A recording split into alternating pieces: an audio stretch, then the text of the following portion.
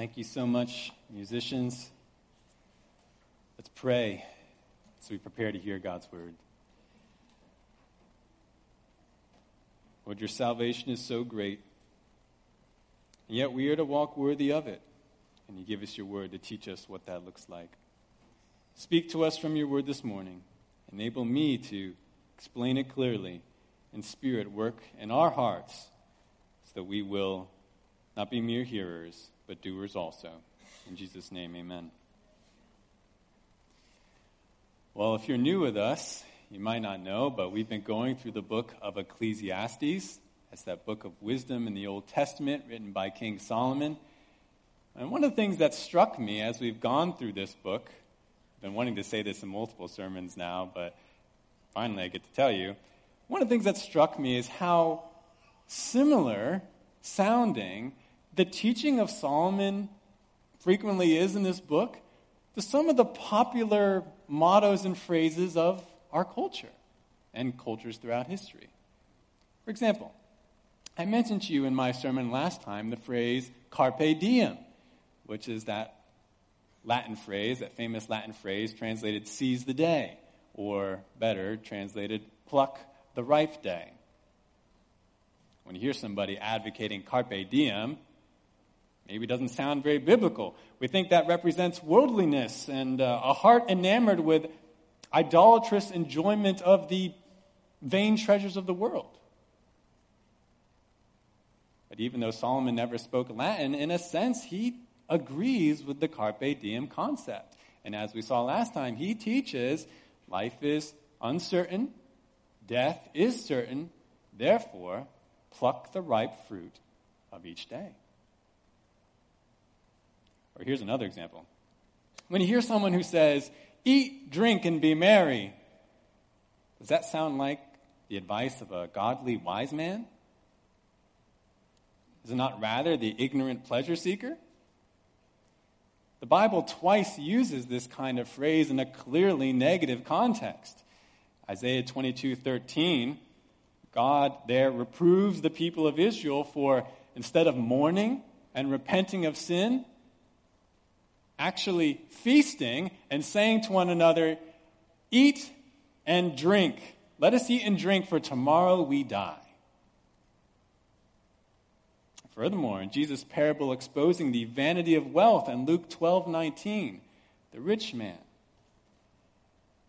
of that parable says to himself, soul, you have many goods laid up for many years to come. Take your ease. Eat, drink, and be merry. From these two examples, we might think eat, drink, and be merry doesn't represent good and godly advice. Yet Solomon literally counsels those words in Ecclesiastes 8:15. We've already seen this. Ecclesiastes 8:15, Solomon says, so I commended pleasure, for there is nothing good for a man under the sun except to eat and to drink and to be merry. Here's one more example. Back in 2012, a certain phrase started to become popular in America, YOLO. Short for, you only live once. Still today, you might see people justifying certain choices with a cry of YOLO. Choices that would probably make most of us shake our heads. Yet, in a certain sense, Solomon would agree with the phrase, you only live once. Indeed, we could paraphrase the instruction of the passage we saw last time, Ecclesiastes 8:16 to chapter 9, verse 10, in this way. Solomon says, you only live once, and all opportunity in this world ends at death. Therefore, make the most of your life while you can. Now, why is this parallel? Is Solomon really just saying the same thing as the people of the world today? Well, despite the surface resemblance of Solomon's instruction to these popular mottos, there is one big difference between what Solomon teaches by the Spirit of God and what most others advocate in these phrases. And that difference is wisdom. Wisdom. See, what's missing from most of the carpe diem type calls that have appeared throughout history is genuine wisdom, and by extension, because what is the root of wisdom? The fear of the Lord. It's not there. Among the people of the world, carpe diem is often used to justify the pursuit of idols. Life's uncertainty and death's certainty is often used to justify sin. Hey, we're all going to die soon anyways, might as well sin and enjoy yourself. And YOLO is often used as a justification for dangerous and downright stupid behavior. And this is not at all like Solomon's instruction in Ecclesiastes. No, rather, as Solomon continues to his conclusion and this last portion of Ecclesiastes 9 to 12, he is careful to remind us, yes, you should stop waiting around and instead work and enjoy God's good every day. Yet, you must absolutely do so in the wisdom and fear of God. Life is full of pitfalls and unexpected reversals. And God will, be assured, judge every thought, word, and action of your life. You only live once, so proceed in wisdom. And it's amazing how even a little wisdom can deliver you from many of life's painful snares. And that's where Solomon's going to focus our attention next as we go to the next passage of Ecclesiastes. We're in Ecclesiastes chapter 9, verses 11 to 18 today, so if you haven't yet, please open your Bibles and turn there. Ecclesiastes 9, verses 11 to 18. The title of the sermon is The Delivering Power of a Little Wisdom. The Delivering Power of a Little Wisdom. Kind of given you the context already in my introduction, so let's go straight to the passage. Ecclesiastes 9, 11 to 18. This is page 676 in the Pew Bible. Listen to the word of God as spoken by Solomon.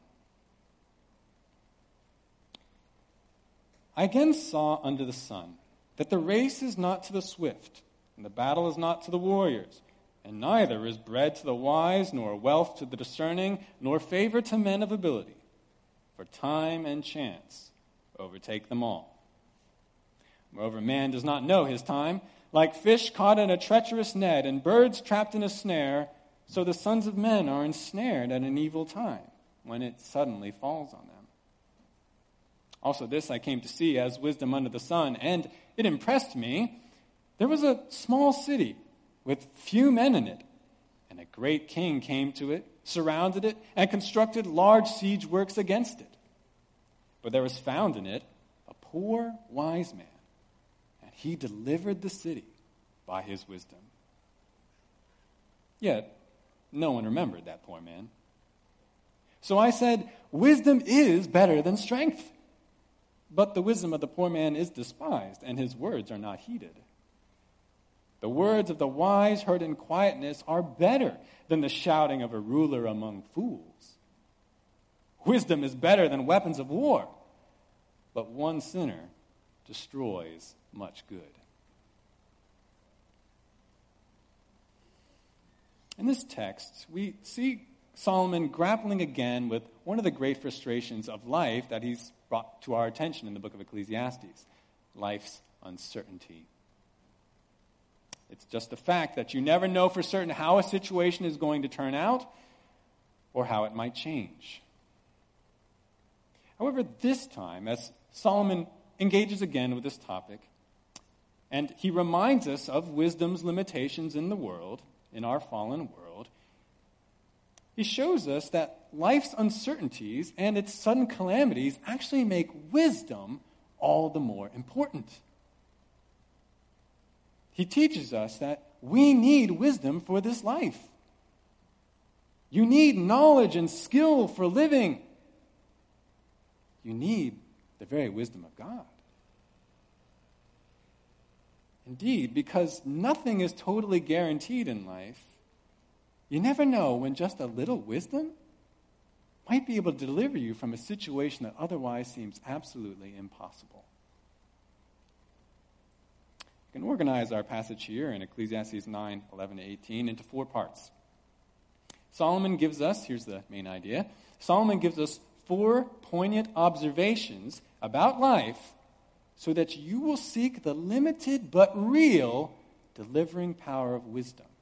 I'll say that to you again. Solomon gives 4 poignant observations about life so that you will seek the limited but real delivering power of wisdom. And let's look at those observations. We'll start with the first one in verse 11. I think the slides will catch up soon, but our first poignant observation about life so that we seek the delivering power of wisdom is, number 1, no outcome is guaranteed. First observation we need to remember about life is no outcome is guaranteed. And look at verse 11. I again saw under the sun that the race is not to the swift, and the battle is not to the warriors, and neither is bread to the wise, nor wealth to the discerning, nor favor to men of ability, for time and chance overtake them all. You may know that the Summer Olympics just started in Tokyo. And one of the most dramatic happenings in any sport is the upset. When the clear favorite, the champion team, the master athlete, doesn't win. Instead, he's beaten by the underdog, someone unexpected, even an inferior team. Shouldn't the best player or team always win? Well, usually they do, but not always. Sometimes the outcome is an upset. History is filled with these kinds of upsets, and not just in sports, but really every category of life. As Solomon begins verse 11, he too is observing this truth about life under the sun. The fastest person doesn't always win the race, and the strongest warrior doesn't always win the battle. Why not? Solomon tells us at the end of the verse, for time and chance overtake them all. In other words, sudden changes in circumstances and seemingly chance events often cause unexpected results, even upsets. You know, a French woman made news headlines this year at the Tour de France when, at the beginning of this bike race, she accidentally intruded onto the roadway with a large cardboard sign. A cyclist ran into her sign and crashed. And because the rest of the cyclists were so tightly packed together at the beginning of the race, they crashed too. It's a whole pileup of bikes right at the beginning of the race. Between that crash and another one later in the day, 4 participants, top cyclists in the world, had to withdraw. They didn't even get the chance to prove that they were the fastest or the strongest cyclists. And why? Time and chance. Though nothing is truly chance from God's perspective, Proverbs 16:33, the lot falls into the lap, but its every decision is from the Lord. From our perspective, random, unknown factors sometimes skew expected outcomes and make the one who should succeed not. But this truth doesn't just apply to contests of agility or strength, but also to matters of wisdom and knowledge. Notice in verse 11, after those first 2 descriptions, Solomon uses 3 terms to describe what is essentially the same group of people. He calls them the wise, the discerning, the men of ability. Someone from this group is a person who's skilled at life, who is knowledgeable about how to live and how to speak and even how to lead. He conducts himself well, even with righteousness and integrity. Such a person, such a wise person, should be rewarded for his conduct. He should be placed in an important position, be given food, wealth, honor. And actually, the book of Proverbs, it proclaims that food, wealth, and honor generally do come to those who live and speak wisely according to God's wisdom. But the thing is, those outcomes aren't guaranteed. Even wisdom is not surety of success under the sun. You may put together a truly awesome school presentation. You worked hard on it. Maybe stayed up in the night just to make it perfect. But then inexplicably, the day of, you get sick. And you can't do your presentation well, and you get a low grade. Or maybe you are a truly safe and conscientious driver. You follow all the rules. You're very safe. But then one time as you're going through a traffic light for no apparent reason, it's red, but you forget to stop. And what happens? You crash into an oncoming vehicle. You might live a life of true wisdom, outstanding discernment, righteous behavior, but for whatever reason, your efforts are never really acknowledged or appreciated by men. And you don't receive much food, wealth, or favor. How can this be? A sovereign God ultimately knows none of that happens truly by chance. He works all things out for the good of his people, Romans 8:28. But from our perspective, when we see that happening, it kind of just looks like chance. You just fell into unfortunate circumstances. The fast don't always win the race. Strong don't always win the fight. And the wise don't always receive the prosperity and honor that they should. It's frustrating, but it's reality. This is life under the sun because of the fall. This is the vapor of vapors world in which we live. Now, Solomon's going to say something that will comfort us a little bit about that reality, but before we get there, it's going to get a little bit worse. In this fallen world, not only, number one, is no outcome guaranteed, but also, number two, disaster falls down suddenly. Number two, disaster falls down suddenly. We see this in verse 12. Look at verse 12. Moreover, man does not know his time. Like fish caught in a treacherous net and birds trapped in a snare, so the sons of men are ensnared at an evil time when it suddenly falls on them. Solomon follows up his first poignant observation with another one that is similar. In life, no one knows when the time of disaster or crisis will fall. Now, Solomon begins by saying, man does not know his time. And some interpreters think that his time refers to the time of one's death. And we even have phrases that are along those lines, right? Oh, it was his time. I guess it was just his time. It's possible that death could be in mind here, but I think it's broader than that. His phrasing need not refer only to the time of death, though certainly no one knows that, but really any time of great danger or disaster. And this is really what we see illustrated in the rest of verse 12. Solomon gives us two images of animals in great, even deadly danger. First is of fish caught in a treacherous or evil net. Now, fish nets, from a fish's perspective, they often fall down suddenly. The fish can't usually tell there's a net somewhere until they're already caught in it. Now, once a fish is caught in a net, he will die, unless somehow he discovers a way out. The second picture is of birds trapped in a snare, which is actually another kind of net, a fouling net, a net trap for birds. For birds also, they can't detect a hidden trap or net until, well, usually after they're in it. And once held in this snare, disaster will overtake a bird, if not for some incredible escape. Now, Solomon provides these somewhat bleak images to help us see what man's situation is like, what our situation is like.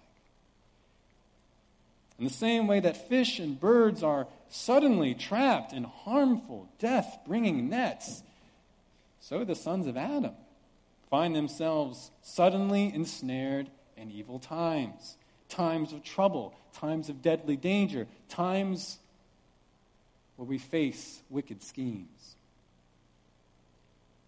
These times fall like nets from above or spring like traps from below.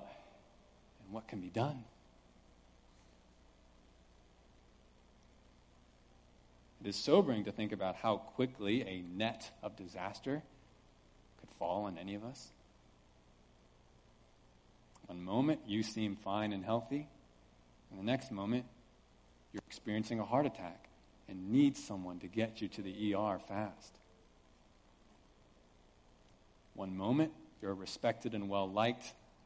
The next moment, some secret, malicious gossip has circulated and turned your entire family, your workplace, or your church against you. Or one moment you're feeling a little bit low about your life circumstances, and then the next moment, someone is inviting you to find comfort by going back into life-dominating sin. A return to immorality, return to drink, return to drugs. You'll feel better. No one can foresee the arrival of such times of crises, just as no one can foresee the times of great good and blessing. Every time and season is in the Lord's hands, and it's past any human scrutiny. We saw that in Ecclesiastes 3.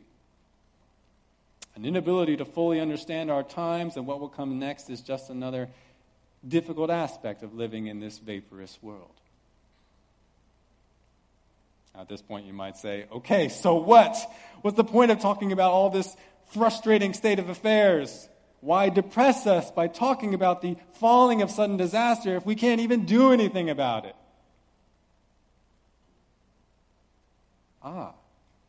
But sometimes you can. Sometimes you can do something about it.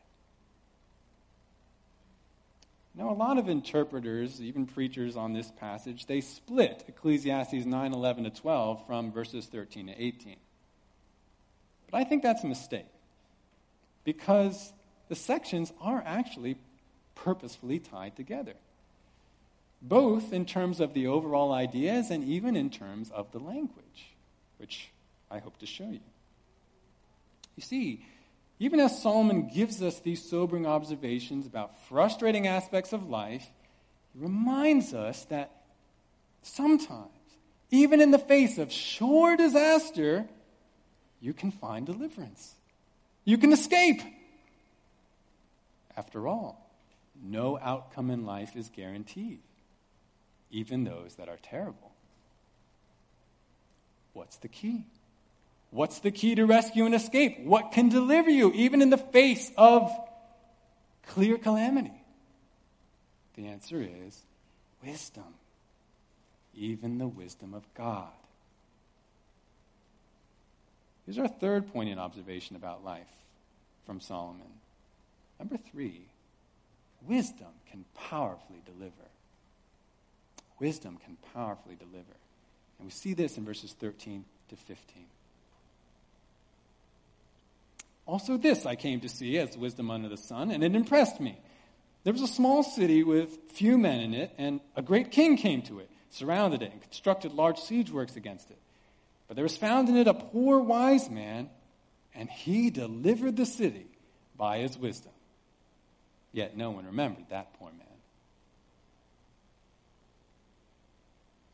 In this section, Solomon tells us a brief story regarding wisdom. He says, also this I came to see as wisdom under the sun. That is to say, I saw this one example of wisdom in life. I want to tell you about it. Solomon further says, and it impressed me, or literally, it was great to me. It really astounded me. It blew me away. I took special note. Now, where'd Solomon get this story? We don't know. There's no set of events in the Bible that exactly follow what Solomon describes here, though some are similar. Yet clearly this isn't something that Solomon merely heard about or made up, because he says, I saw it, and I took note of it. He learned some lesson from it, and he wanted to pass it on to us, so this can't be fictional.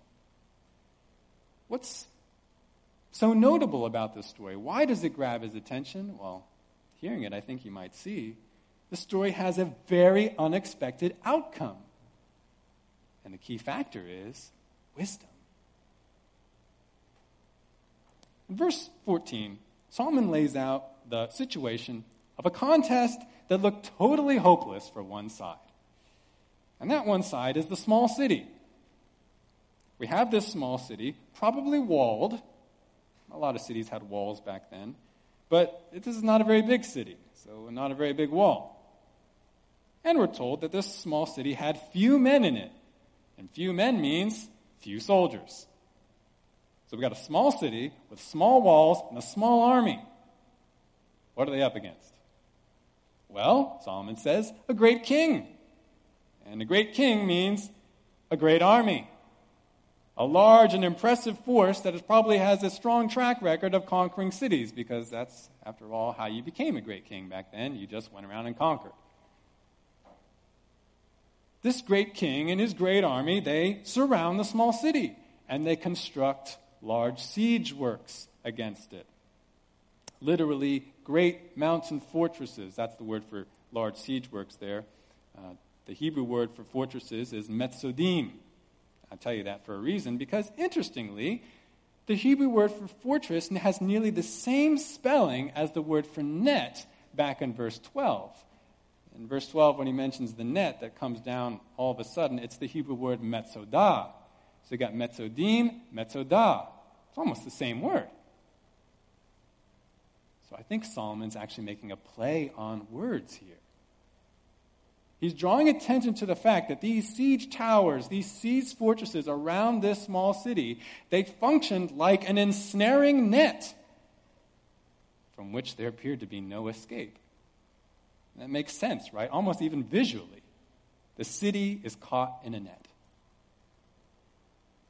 Indeed, when we account for the two sides, doesn't it look obvious what the outcome's going to be? We've got a small city, small wall, small army against a great king with great siege works and a great army.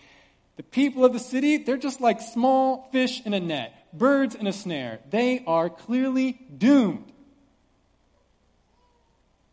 Except that they're not. There's a plot twist. Verse 15.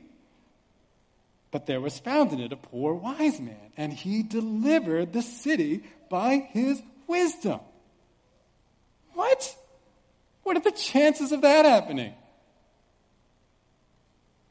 Certainly we have a lot of questions about this. Where did this guy come from? How did he appear? The text doesn't say. We're only told that he was poor. A poor man? You can imagine the people of the city. What's this poor guy going to do for us? But maybe they were so desperate that they're willing to give any guy with an idea a shot, poor or not. Well, we don't have anything to lose. Lo and behold, this poor man appears, and a miracle happens. The poor man delivers the city. This nobody. Now, there's a footnote in the New American Standard. Provides an alternate translation. The phrase could be, he might have delivered the city. He didn't, but he could have. That is possible grammatically, and it does connect a little bit with some words in verse 16, but I don't think that's the best way to take it. Grammatically, the more likely sense is that the poor man in fact delivered the city. And that would appear to me why Solomon finds this event so fascinating. The poor man actually did it. And why would Solomon care if the poor man actually didn't deliver the city? That's not very much a notable story. In fact, how would you even know he could have delivered the city if he didn't? So no, I think he actually did. The poor man, this poor wise guy, saves this tiny town from a great king and the great king's net. How did he do it? Clever tactics, charismatic speech, brilliant diplomatic negotiations? We don't get the specifics. Solomon merely says, the man delivered the city by his wisdom. He was just applying wisdom. Can you believe it? Just one guy, and a poor one at that, he pulled this off, saved himself and his compatriots out of a net. What's the moral of the story? Behold the delivering power of wisdom. Even a little wisdom, even the wisdom of just one person. Life is uncertain, crises appear suddenly. So wouldn't you want the wisdom that can potentially pull off this kind of rescue? This is what Solomon has been emphasizing to us in the second half of Ecclesiastes, isn't it? He's been talking to us about the value of wisdom. Wisdom may not be able to do everything you'd like for it to do in your life. Can't fix certain fundamental frustrations in this world, but it can do a lot. It can save you from certain disasters if you know it and you apply it. Therefore, seek wisdom. Act in wisdom. Seek the wisdom of God. Listen to his wisdom. Listen to his word of wisdom and put it into practice. It can save you. But let's stay sober. Wisdom does have limitations. And Solomon reminds us at the end of verse 15. Look at the end of the verse. Yet no one remembered that poor man. Ugh. Typical humanity, right? This poor man is a hero. He helped the city pull off this spectacular victory. But did his amazing wisdom yield him the proper reward? Apparently not. The people forgot about him. They didn't honor him with food or wealth or position. They didn't even lift him out of his poverty. They just said thanks and went on with their lives.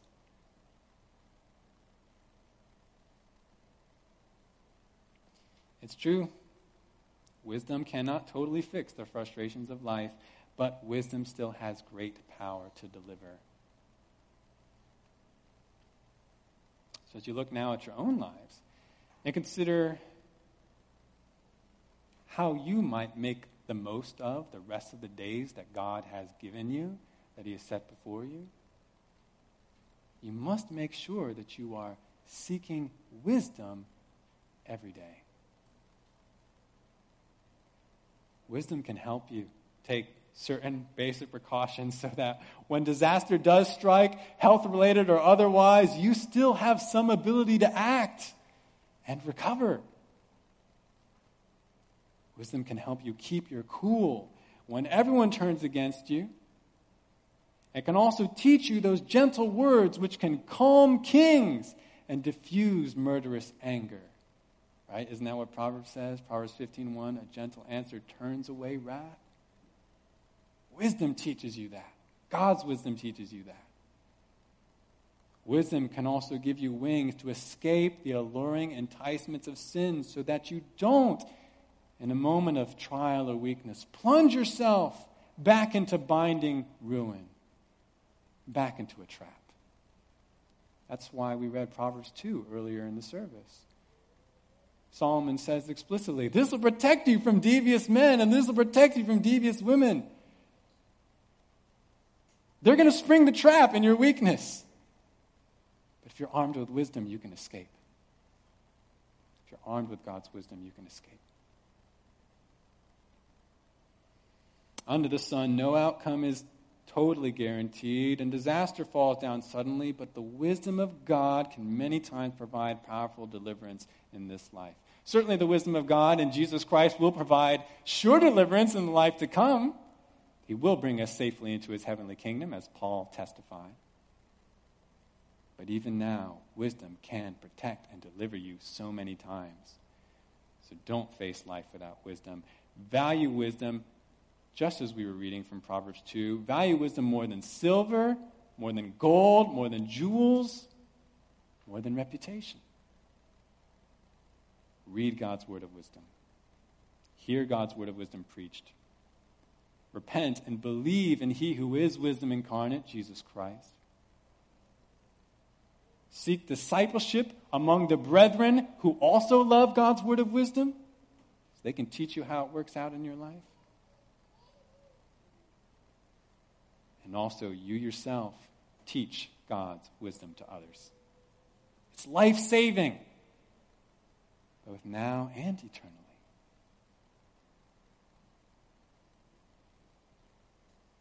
I told you there was some comfort coming. But after this inspiring story of wisdom's rescuing power, well, Solomon is going to balance our thinking just a little bit more. One final poignant observation about life. Yes, wisdom is powerful to deliver, but number 4, wisdom faces substantial hindrances. Number 4, wisdom faces substantial hindrances. In verses 16 to 18, if you just glance there, you may see that Solomon provides 3 better than comparisons that involve wisdom. Solomon likes to use these in Ecclesiastes. Each of these contrasts highlights why wisdom is valuable and should be sought, while at the same time identifying hindrances to wisdom that we must guard against, hindrances that will otherwise prevent wisdom's delivering power from manifesting. The first hindrance appears in verse 16. I didn't put these on the slides, but I'll mention them to you. These are kind of like subpoints. 4a, what's the first substantial hindrance? Prejudice. Prejudice. Look at verse 16. So I said, wisdom is better than strength, but the wisdom of the poor man is despised, and his words are not heeded. Solomon notes at the beginning of verse 16 what was obvious from the story he just told us: wisdom is better than strength. Having knowledge about what to do in a situation is better, generally, than having any physical strength or army. Wisdom is better than strength. However, Solomon notes, even if you have wisdom, you need to realize a lot of times people won't listen to it. In fact, they'll come up with flimsy excuses as to why they should dismiss your words as not worth heeding. Notice the poor man is mentioned again in verse 16. Apparently, even though his wise words once rescued the city, people didn't really listen to his words after that. You might be willing to take a chance on a poor man while they were in desperate straits, but when times aren't so tough, they don't care what he has to say. What does a poor man know? He just got lucky that one time. Indeed, people come up with all sorts of reasons to not listen to wisdom, to disregard those who are telling the truth. He's too poor. He's too rich. You can't believe a rich person. He's a male. She's a female. He's white. He's black. He's a Democrat. He's Republican. He's too young. He's too old. What does he know? He's too intellectual. He's not intellectual enough. We could come up with many other common excuses. But the ultimate cause of such prejudice, these excuses against people and against the wise words that they speak, is really just pride. In our flesh, we like to think that we are already wise. We already have all the answers. We don't need counsel or correction. We resent the spoken wisdom of others because heeding it, even listening to it, makes us look bad, makes us feel bad. So we avoid it. People avoid it, even though such represents self-destructive folly. It is stupidity to let pride and the consequent prejudice to prevent us from benefiting from the delivering power of wisdom. You could be delivered by wisdom, by the wisdom that a brother or sister is telling you, but you're too proud. So verse 16 really has 2 implications for us from Solomon, 2 takeaways. On the one hand, don't be surprised when people around you make excuses and don't listen to wisdom. That's just a fact of life. That's a fact of fallen man, that proud heart, that prejudiced heart, that foolish heart, which is the way we all come and easily slip into. On the other hand, even though we know to expect that, we must fight against that. Don't be one of those people who can't listen. Be open to wisdom coming even from people you don't expect. Remain humble and teachable. Seek out wisdom, counsel, discipleship from those who love God's wisdom, who know it and live it out. Because if you'll do these things, then you will remain better armed to face the difficulties and crises of life. They can come suddenly. You have to be armed beforehand. You can't just wait for the crisis and be like, oh, I need wisdom now. It's too late. You don't have time to get that. You're facing the crisis. got to get armed beforehand. So prejudice is one hindrance to wisdom. But Solomon identifies a second substantial hindrance in verse 17. This would be point 4b, competition. Competition is another hindrance to wisdom. Look at verse 17. The words of the wise heard in quietness are better than the shouting of a ruler among fools. This verse 17, features multiple contrasts within the comparison.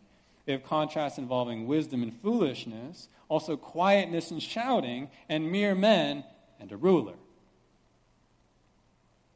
Now, once again, Solomon clearly affirms that wisdom is better. Wisdom's good.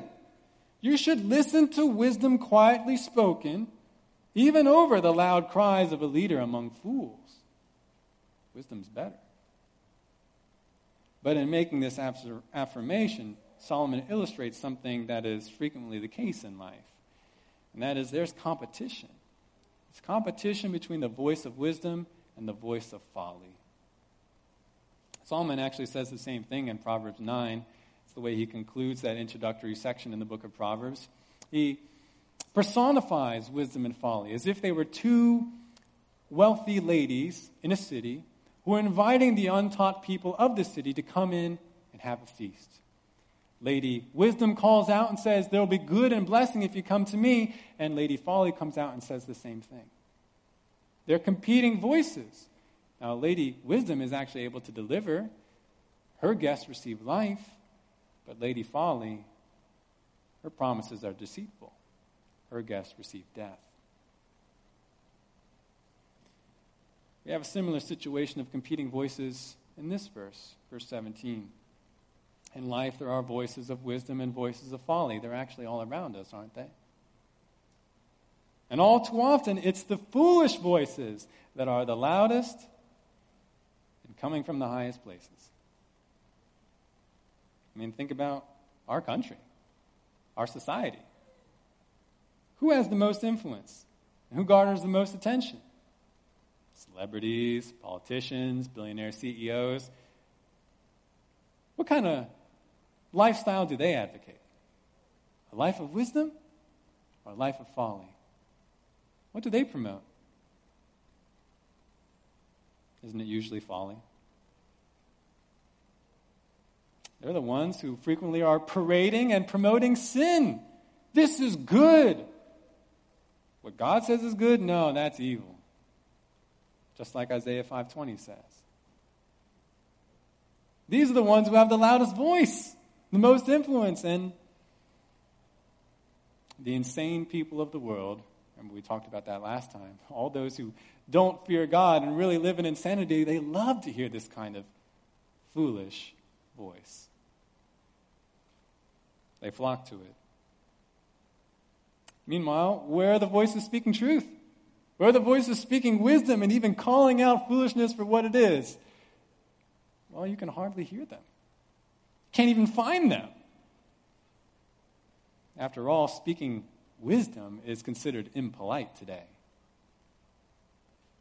Offensive.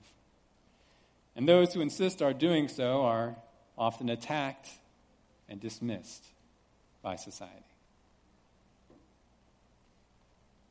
So here again in Solomon's comparison, in verse 17, it's meant to move us, I think, in two fundamental ways. On the one hand, we should not be surprised by the reality that exists in the world. Folly competes with wisdom and often succeeds in being louder and more distinguished.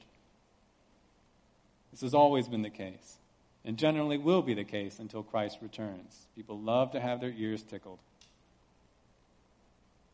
On the other hand,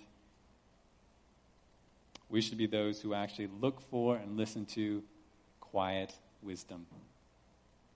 Won't always be popular, won't always be loud, won't always be esteemed, but it has the power to deliver our lives, to save us from calamities. It's worth listening to. It's worth looking for. Bend your ear to wisdom. Now, Solomon mentions one more substantial hindrance that wisdom faces in verse 18. That's point 4c, sabotage. wisdom faces the substantial hindrance of sabotage. Let's look at verse 18. Wisdom is better than weapons of war, but one sinner destroys much good. Verse 18 begins with another affirmation of wisdom based on the story of verses 13 to 15. Wisdom is better than weapons of war. Hopefully we saw that. Knowing how to live well before God, how to react appropriately in times of crisis, is far more valuable than mere swords, chariots, or siege towers. True wisdom can even overcome an abundance of advanced weapons. Wisdom is better than weapons of war. But wisdom has a vulnerability, Solomon points out. It can be easily ruined or sabotaged by sin. Wisdom is easily sabotaged by sin. In our story, it was just one wise man who saved the city, but in verse 18, Solomon says just one sinner, one wicked fool can destroy much good. You know, in ancient and medieval times, many cities fell to siege, but not because their walls were overcome in some sort of assault, and not because the city actually starved and the people died out due to disease. Many times the cities fell for a different reason: betrayal. It would take just one desperate person in the city, one person who was looking out for himself, concerned for his own life, to secretly contact the enemy and arrange for the gates to be opened at a certain time. This one man turns the entire city over to defeat by betrayal. Even a well-fortified city could be defeated from within. Just one man. And this is true of life in general, isn't it? It just takes one person in a foul mood to ruin a fun gathering. It takes just one bad child to lead a whole group of well-behaved children into trouble. It takes just one proud and stubborn man to split an otherwise solid church. One sinner can indeed destroy much good. And Solomon's going to say more about this. This is really the transition verse for taking us into chapter 10, where we're going to see the destructive power of even a little folly. That's coming next time. But what's the takeaway for now? Again, I think two implications. On the one hand, don't be surprised. Don't be surprised when you see wisdom and good sabotaged in life. The best laid plans are often undone by one sinner, one fool. Don't be surprised when you see it, but guard against it. Though no one is omniscient, no one can foresee all times of calamity, you can still act wisely. You can be cautious, have a healthy amount of caution against those who proclaim themselves to be good and wise when they actually aren't. We've looked at that in Ecclesiastes 7, the end of Ecclesiastes 7. But also you can guard against yourself. You can be the sinner who destroys much good by folly. Even the good that you yourself did. Maybe you built up your relationship with your spouse more and more. You've been acting wise. You've been acting self-sacrificially. And then in a moment of anger, you can throw it all away. Don't do that. Guard against yourself becoming the sinner who destroys much good. And when there is someone in your group, in the church, who is committed to a path of sin, don't just leave him there. Because as Paul says in the book of 1 Corinthians, a little leaven leavens the whole lump of dough. For his soul's sake and for the church's sake, confront him. Plead with him to repent. Don't just let it go, because one sinner destroys much good.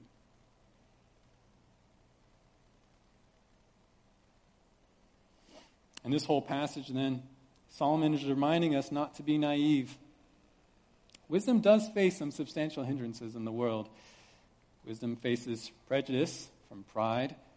Wisdom faces competition from folly. Wisdom faces sabotage from sin. And for these and for other reasons, wisdom is not a sure guarantee of success, though it is good, though it honors God, though we'll have an eternal reward, nevertheless, even now, wisdom is still extremely valuable. And therefore, each one of us must seek it.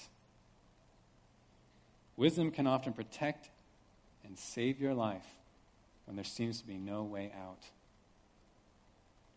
It's true in life that disaster often falls suddenly, but a little wisdom goes a long way toward rescue. I'd like to close the sermon today with a story. In September of 1983, tensions in the Cold War between the United States and the Soviet Union had reached an all-time high. Russian officials believed that war with America was imminent, and they were particularly paranoid that America might launch a sudden nuclear strike. The Soviet military was therefore on high alert, determined to hit America preemptively, immediately, with nuclear missiles if Russia detected any American missiles being launched toward Russia. It was like their finger was on the trigger. Shortly after midnight, on September 26, 1983, Russian officer Stanislav Petrov was on duty at the missile monitoring station near Moscow. His computer suddenly reported with the highest confidence that America had launched 1 and then 4 more nuclear missiles toward Russia. It was Petrov's duty to immediately pass on this computer report about American missile launches to his superiors, since there would only be about 23 minutes for Russia to respond before the American missiles arrived. But Petrov hesitated. Despite his computer's high confidence of missile attack, Petrov knew the computer system and its satellites were new and relatively untested. Moreover, ground radar had picked up no corroborating evidence of American missiles, though, granted, the radar could only say so much. But perhaps most strikingly, if America really was preemptively attacking Russia with nuclear missiles, wouldn't America launch hundreds of missiles to prevent a Soviet response instead of just 5? So considering these factors, Petrov breached protocol and did not notify his superiors. He decided to do nothing about the missile warning and simply waited the 23 minutes to proposed impact. The minutes ticked by, but no missiles arrived in Russia. It turns out that the Russian computer system had indeed given a false alarm. It was caused, they later found out, by a chance alignment of sunlight reflecting off of high-altitude clouds that aligned with a particular satellite's orbit. Talk about time and chance. Many people believe that the 1983 Soviet nuclear false alarm incident was the closest that the United States and the Soviet Union came to all-out nuclear war. Many believe that if it weren't for Petrov's wise decision to disobey orders and dismiss this computer's report, that real missiles would have been launched by both sides, and America and Russia would have experienced massive loss of life and devastation. Who knows how different the world would be today if not for one wise man in a time of crisis. And God was so gracious to let Petrov to be the one who was serving in the missile surveillance that night. But there's more. Despite his great service to his country, Petrov never received a reward from the Soviet government. And you know why? Because such would have embarrassed some of the top Soviet military officials and scientists. So he was never rewarded. Few even knew about Petrov's life-saving act until he published his memoirs in 1998. And still today, most people in the world have never even heard of Stanislav Petrov. Yet, he is an illustration of everything we just saw today. He stands as another example of the value of wisdom, even a little wisdom, to deliver. Life is uncertain. You only live once.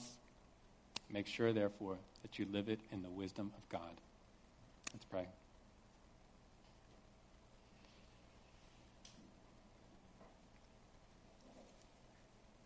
Lord, again, we praise you for your wisdom. You are a wise God and you do all things well, but we don't know all the time what you're doing. In this world, trials and crises are inevitable. And often in those situations, we're not sure what to do. Some disasters cannot be avoided, but some can. And actually, you give us the wisdom to do so. Certainly, Lord, we can avoid the disasters of sin. We can avoid so much the disasters of foolishness and naivety if we'll just pay attention to your wisdom. So, Lord, I pray that we would, that this church would, that it wouldn't just be one man of wisdom among us, but every man and woman here, every child who is growing up, that they would know wisdom. So not only they can save themselves, but they can save each other. We can protect one another from being led astray. Lord, if there are any here today who have heard this message and don't know the wisdom of Jesus Christ, who have never been saved from a life of enslaving sin that will result in hell, wrath forever, I pray that they would repent.